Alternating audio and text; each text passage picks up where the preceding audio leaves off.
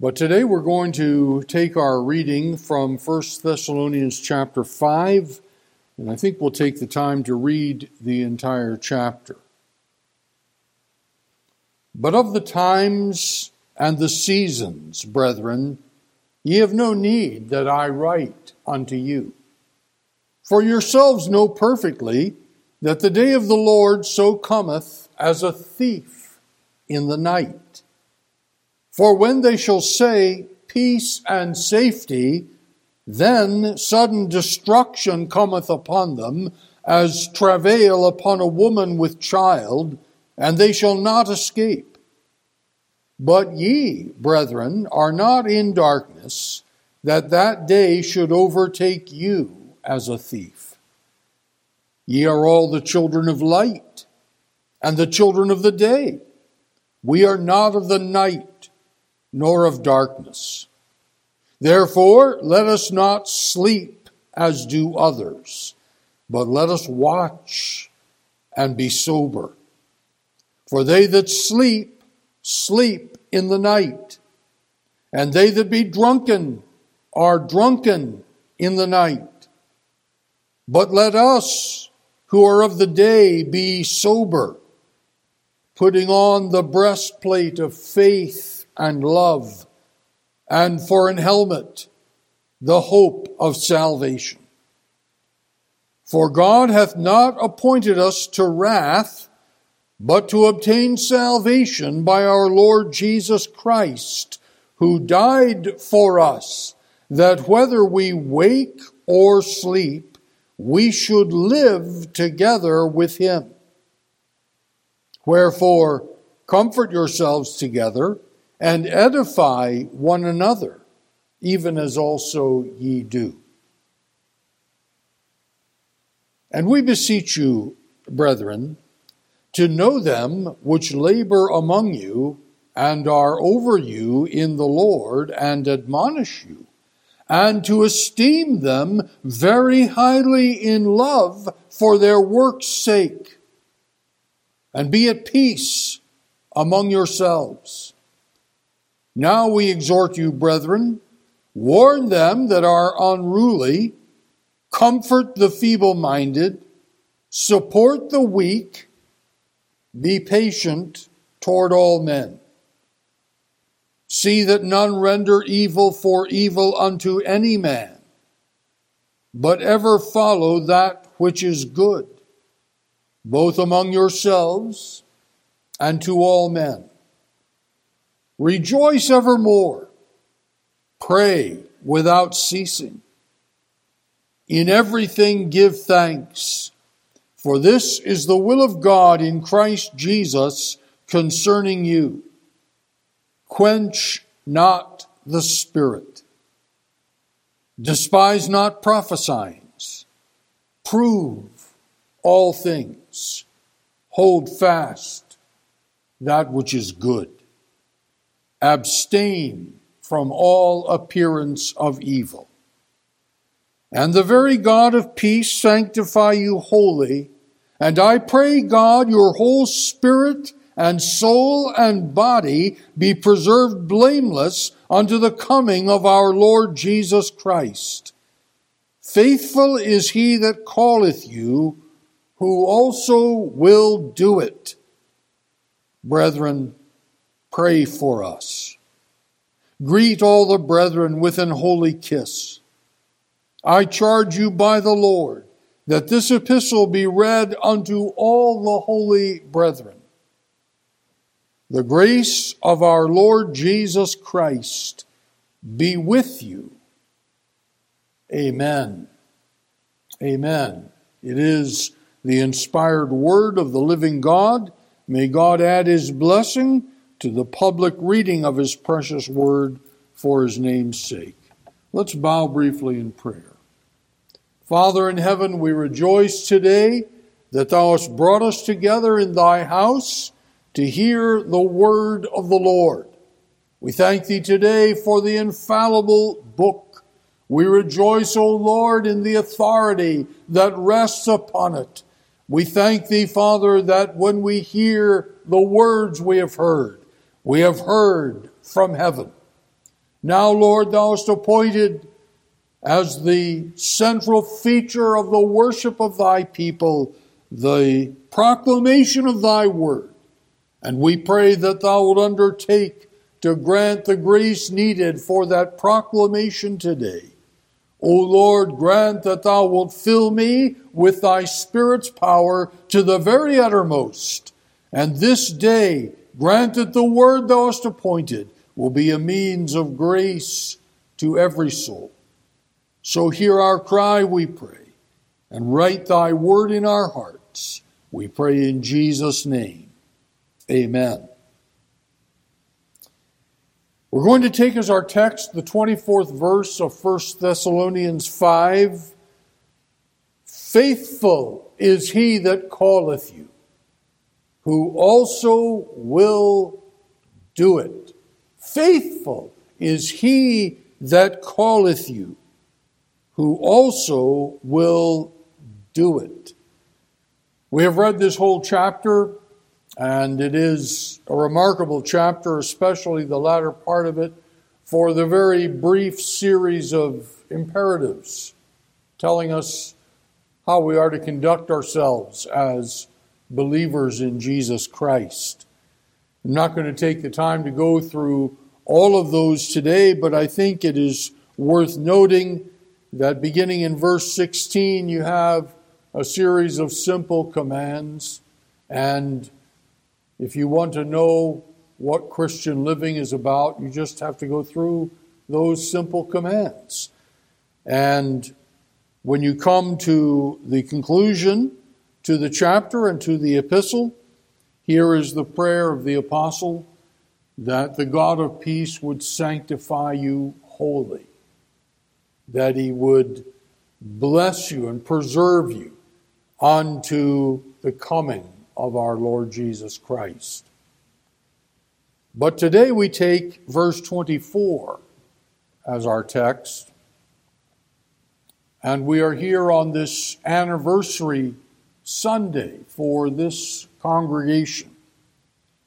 And on this Sunday, mindful of the text, we go back to the councils of eternity, when the all-wise and omnipotent Creator decreed that this church would begin in the year of our Lord 1986, and that it would be a means of extending the kingdom of Christ in this area and around the world.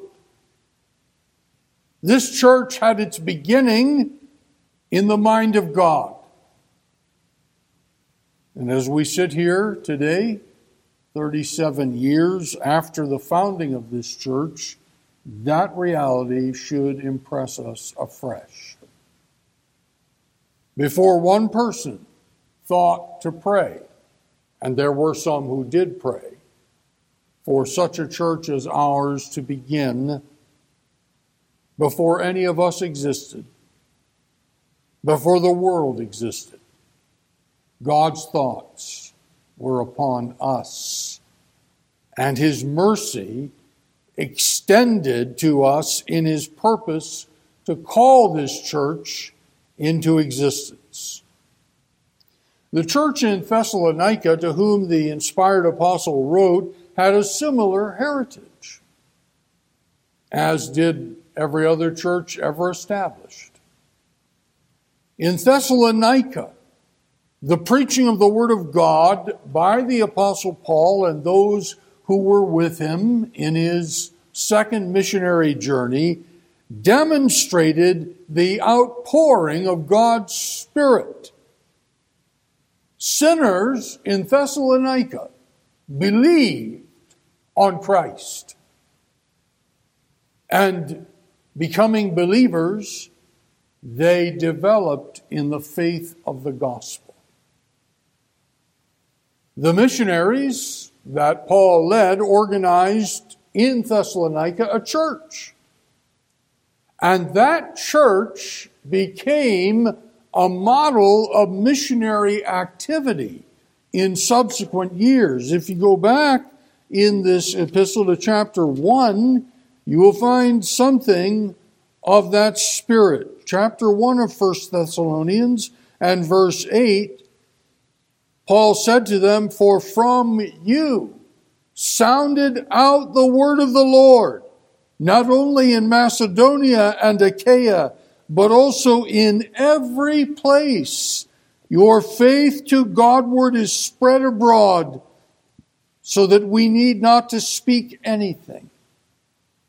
For they themselves show of us what manner of entering in we had unto you, and how ye turned to God from idols to serve the living and true God, and to wait for his Son from heaven, whom he raised from the dead, even Jesus, which delivered us from the wrath to come." And there's much mention in this epistle of the coming of his Son from heaven. And that certainly is part of the pulse, the heartbeat of every true church, is the expectation, the anticipation of the coming of Christ. Now, the believers in Thessalonica did not find the way easy in the establishment of the church or in the maintaining of the church. Their faith faced testing. They had to go beyond what they thought was possible, what they thought they could endure. But they stretched themselves. Here's the thing that I would emphasize to you today. They stretched themselves in the service of the gospel of Christ and were anxious that people in other places should hear that message. The word of the inspired apostle to them at the close of his first epistle assured them that what they were about, what they had been about, would not be in vain. The church of the Thessalonians did not begin on a whim of imagination. And the people of the church there would not have to depend on their strength and their resourcefulness to see the work come to its establishment. The God who called them to serve him would preserve his work among the believers. The purpose of God is not without the will and way to achieve it. So Paul could write, "Faithful is he that calleth you, who also will do it." So on the occasion of the 37th anniversary of the founding of Phoenix Free Presbyterian Church, let us dwell on these simple words as the testimony of this congregation. This church exists because of the call of God. And without that call, it would not exist.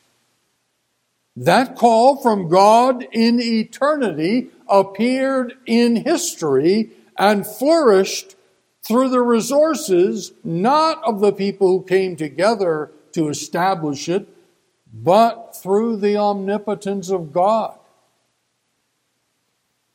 There continues to be a work for God's people to do here in this place. And we may be sure, according to this text, that it will come to pass. Because God has issued the call for this work, and he will do it. He will not abandon his people. So let us consider this text as a revelation of this glorious theme, God's faithful word and works. This is a text not only for this church as a corporate body on this anniversary Sunday, but for every person in this congregation on every day of the year. What is your life's work? Whatever it is, God has called you to do it. The Puritans were great believers in the concept of vocation, that your work is not just an occupation or some way in which you earn money. It is something to which God has called you. And if He has called you to do it, then the testimony of our text is He will enable you to do it. Whatever you need to do what God has called you to do, He will provide. If God has called you to His salvation, He will perform that which He has appointed for you. If God has called you to a particular task in His harvest field, He will equip you. He will enable you for that task. You may feel your inability, and you may feel that keenly. But your inability is not the issue here. God's ability is the issue here. God's ability overwhelms your inability. Has God called you to this work? Then be sure that the one who has called you will also do it. I can tell you, if I did not believe that truth 40 years ago this year, I would not have entered the theological hall, which we now call Geneva Reformed Seminary, to prepare for the ministry of this denomination. You rest in the assurance today that many others have known the experience of this text before you. God called Abram to go out to a place he did not know, but he obeyed God. God called Moses to endure affliction with the people of God, and he endured, we read in the Scriptures, as seeing Him who is invisible. God called David from the sheepfold to rule over Israel, and he proved the power of God in that notable contest with Goliath. God called Jeremiah from his mother's womb to preach a message to his countrymen, even though God told his servant the people would not listen to him. How did Jeremiah endure? God enabled him. The Word of God exists in inseparable union with the works of God. The God who said, "Let there be light," immediately brought light into existence. So when God says something, it will come to pass. So when God said, "Let the Free Presbyterian Church come into existence in Phoenix, Arizona," not all the demons in hell could stop it. I want us to consider this simple text today as a means of encouragement. There are three major ideas in it. First of all, God's eternal purpose. There is, we read in the text, a call from God. Now, there are people who try to make the call of God into some nebulous thing that you can never know, at least that you can never know with any certainty. But in the case of the Thessalonians, to whom Paul wrote, Paul said, "The Lord called them to take their stand in the first century world, in the midst of the Roman Empire, in the midst of all the perversion that existed in that world. God called them to take their stand for the truth." There was no other explanation for what happened in Thessalonica, where the people turned away from a life of idolatry and immorality. There was no other explanation than the call of God. Not even the arguments of Paul as imposing as they surely were, and his colleagues who ministered with him would have been sufficient. We read, people turned in Thessalonica from idols. And they turned from idols to serve the living and true God. And Paul referred to that calling in writing to the Romans. Let us turn to Romans chapter 8.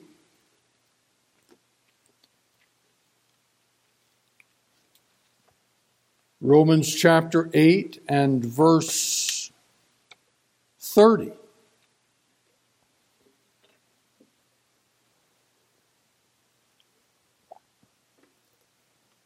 Moreover, whom he did predestinate, yes, that word is in the Bible. Moreover, whom he did predestinate, them he also called. And whom he called, them he also justified. And whom he justified, them he also glorified. Think of that in connection to the Thessalonians, to the idolaters who turned away from idols there. God called them, having predestinated them. As we read in verse 29, to be conformed to the image of his Son, God called them effectually, powerfully, irresistibly. And he justified them. He declared them righteous. He granted them pardon from all their sins. And God did more, because those he justified, he glorified. So the people in Thessalonica knew that experience. They knew that the call of God joins directly to his purpose. And that purpose makes the call effectual, irresistible. Yes, we believe in that doctrine of irresistible grace. Some wonder if God's purpose to save a sinner will meet with frustration or refusal. What kind of a God would he be if such could come to pass? When the call of God goes out, as it did to the people in Thessalonica, to souls dead in trespasses and sins, and it's the purpose of God to awaken that soul or those souls to life and salvation, nothing will stand in the way of the accomplishment of that purpose. Now think of the implications for this Free Presbyterian Church. It exists at the call of God. We came by various ways and means into this congregation. But ultimately, it was at the call of God. I can assure you it wasn't my idea initially that it would be good to have a Free Presbyterian Church in Phoenix, Arizona. God hammered that call into my soul. It's a gracious purpose that is behind the call of God. It's nothing to do with what we can do. It's not even a reaction to our faith or our works. It is of grace. There can be no surer statement of that reality than what Paul wrote to the Ephesians. For by grace are ye saved through faith, and that is the faith, not of yourselves. It is the gift of God, not of works, lest any man should boast. The existence of this church over these past 37 years is a testimony to the grace of God. That is, God has blessed us because he has a purpose to bless us, not in response to anything about us. This gracious purpose appears most powerfully in the work of Christ. God's electing love is in Christ. The establishment of God's church is in Christ. We can know nothing of the purpose of God apart from its rooting in the person of Christ. Let us turn to 2 Timothy chapter 1. 2 Timothy chapter 1 and verse 9. Speaking of God who hath saved us and called us with an holy calling, not according to our works, but according to his own purpose and grace, which was given us in Christ Jesus before the world began. Nothing to do with us, but according to his purpose. The calling is according to his purpose. Turn also to 1 Peter chapter 5. 1 Peter chapter 5.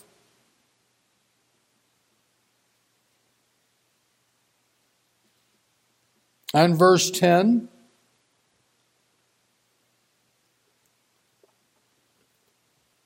But the God of all grace, who hath called us unto his eternal glory by Christ Jesus, after that ye have suffered a while, make you perfect, establish, strengthen, settle you. To him be glory and dominion forever and ever. Amen.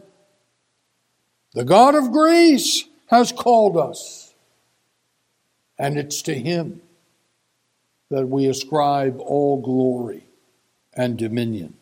The Free Presbyterian Church is, I hope you have figured it out by now, a Christ-centered church. In our preaching, we seek to exalt the Lord Jesus Christ. We have not come here to promote the opinions of other people, however noble those opinions appear to be. We have come here to publish the word and works of Christ our Redeemer. And this purpose of grace is a purpose to build God's work. And the Thessalonians had a major part in the spread of the gospel in the first century world. We read that passage in the first chapter of this epistle, of how from them sounded out the word of God. God did not call the Thessalonians to make a mockery out of them, to hold them up to ridicule. He's not in the business of playing games with his people. He has called his people for the building of the church. Let us turn back to the Gospel of Matthew chapter 16. Matthew chapter 16.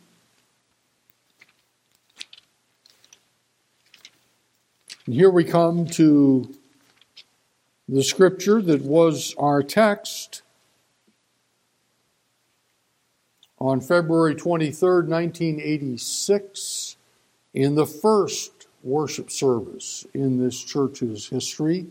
Matthew 16 and verse 18, And I say also unto thee the words of Christ, that thou art Peter, and upon this rock I will build my church, and the gates of hell shall not prevail against it.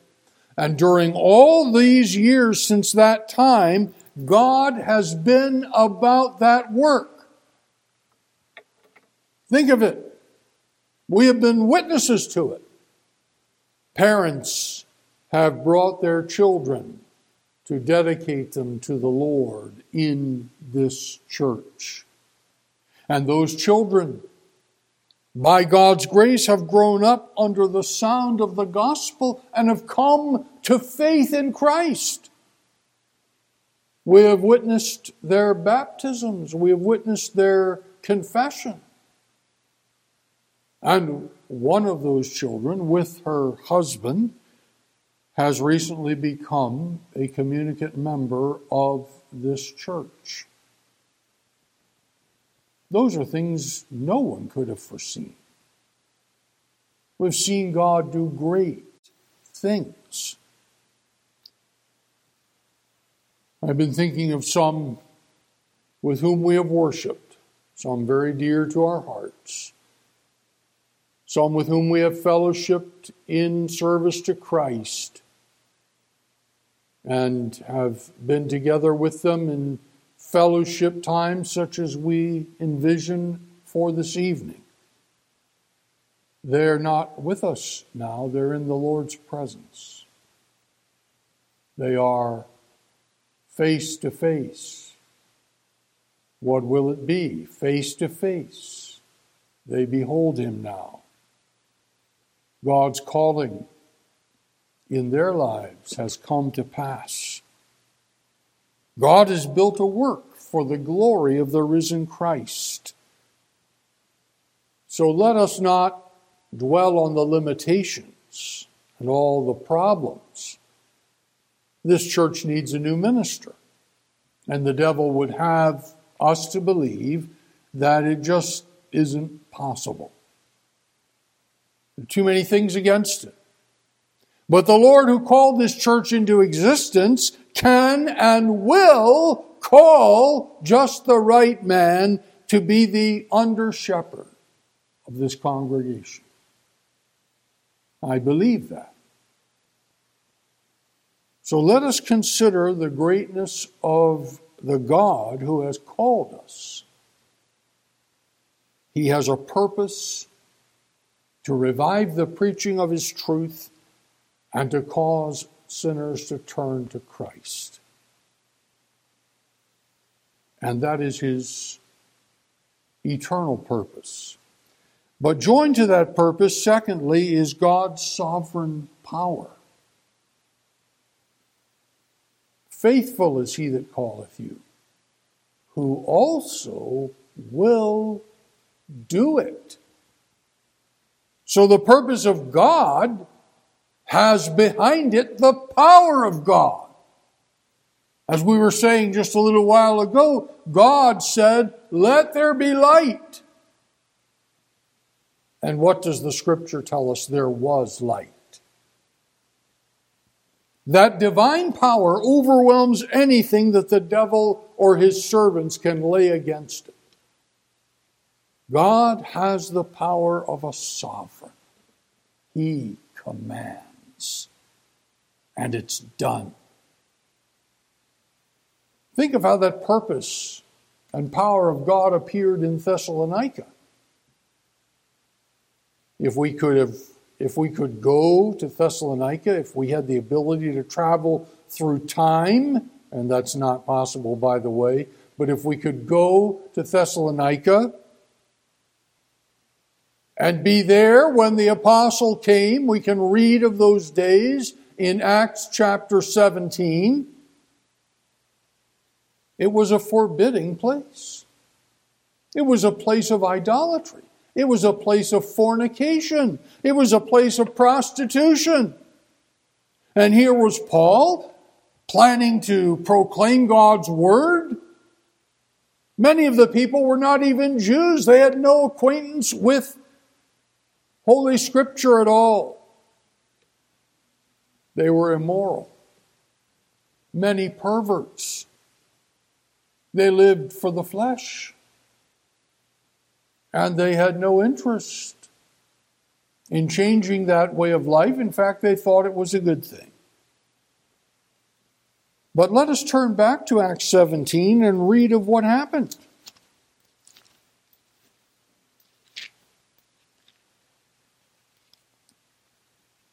Acts 17, verse 1. Now when they had passed through Amphipolis and Apollonia, they came to Thessalonica. That is, they passed through these other cities. God was not calling them there. They passed through them. We don't read anything about what happened in those places. But they came to Thessalonica, where was a synagogue of the Jews. So there were more Jews in Thessalonica than existed in Philippi. And Paul, as his manner was, went in unto them, and 3 Sabbath days reasoned with them out of the Scriptures, opening and alleging that Christ must needs have suffered and risen again from the dead, and that this Jesus whom I preach unto you is Christ. And some of them believed and consorted with Paul and Silas. And of the devout Greeks a great multitude, and of the chief women not a few. Some of them believed and joined themselves to the apostles. But we read in verse 5 that the Jews which believed not, moved with envy, and took unto them certain lewd fellows of the baser sort, and gathered a company, and set all the city on an uproar. There was opposition. But when Paul preached the gospel there, unbelief evaporated in the souls of many people. Not a few, we read. Not a few. There were many who turned to Christ in faith. And these people who turned to Christ in faith discarded their apathy. They knew what had happened in their souls, and they longed to see it happen to others in Thessalonica and in other parts of the world around them. Something changed these people. What was it? It was the power of God. Thinking of the story of Ruth, and you may remember years ago we had some messages on the book of Ruth. And one of the things that has always struck me about Ruth is that when all of the men in their lives were dead, the father, the 2 sons-in-law, the 2 sons and their wife, the sons who married the daughters that came from Moab, when they were all gone and Naomi purposed to go back to Bethlehem, she urged her daughters-in-law to return to their own families and to their religion. And one of them did. Orpah went back, but Ruth the Moabitess refused. She said, in response to the pleading of her mother-in-law, she said, I'm not going to leave you. What was the cause of that? What had got into her that she would not, as her sister-in-law had, go back to her gods? It was the power of God that worked upon her heart, that turned her from darkness to light. That is what happened in Thessalonica. And it led to what would have been considered impossible becoming a reality. That there would be a church of the Thessalonians, to which the apostle wrote 2 inspired epistles. Even in the face of hostility, that church became established. Remember the uproar that they created, as you can continue reading in Acts 17, and the charge of sedition. These that have turned the world upside down have come hither also. The revolutionaries, that was the charge against them. They were undermining the rule of the governmental power. But in the face of that hostility, a church became established there and began spreading missionary endeavor around the world. God's call and God's power are such a formidable combination that nothing can stand against them. And that leads me to the third part of our text. God's covenant loyalty. Here's the first word in the text. Faithful. Faithful is he that calleth you, who also will do it. That is, God's purpose has its roots in his loyalty to what he has said. He is the beginning and the ending. We can never say we are the beginning and the ending of anything. The world was here before we came, and unless we live until the coming of Christ, the world will be here after we are gone. But God is the beginning and the ending. Jesus said, I am the Alpha and the Omega. And God cannot deny himself. Having purposed something, he cannot say, I can't bring it about, I can't bring it to pass. His promises can be trusted.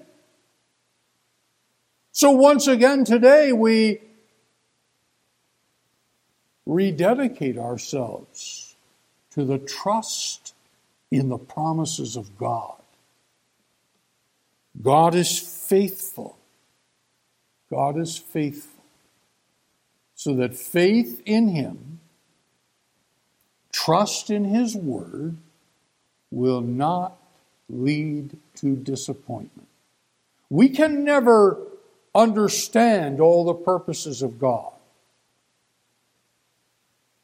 But I can say this church exists because of God's call. And that tells me that it will continue to exist as long as God has a purpose for it to fulfill in that call. God is faithful in his word. If there's anything we should know after all these years, it is that God is faithful in his word. We can depend upon what God has said. And he is faithful in his works. That covenant loyalty is that which we hold to, that which we cling to. And we know that whatever is necessary for the establishment of that call, God will do it because he is faithful. So I trust that the Lord will encourage you today that having begun this good work, as Paul wrote to the Philippians, he will establish it until the coming of Christ. May God bless his word and encourage your hearts with it, and indeed revive our souls afresh today through the faithfulness of our God. Let us bow together in prayer.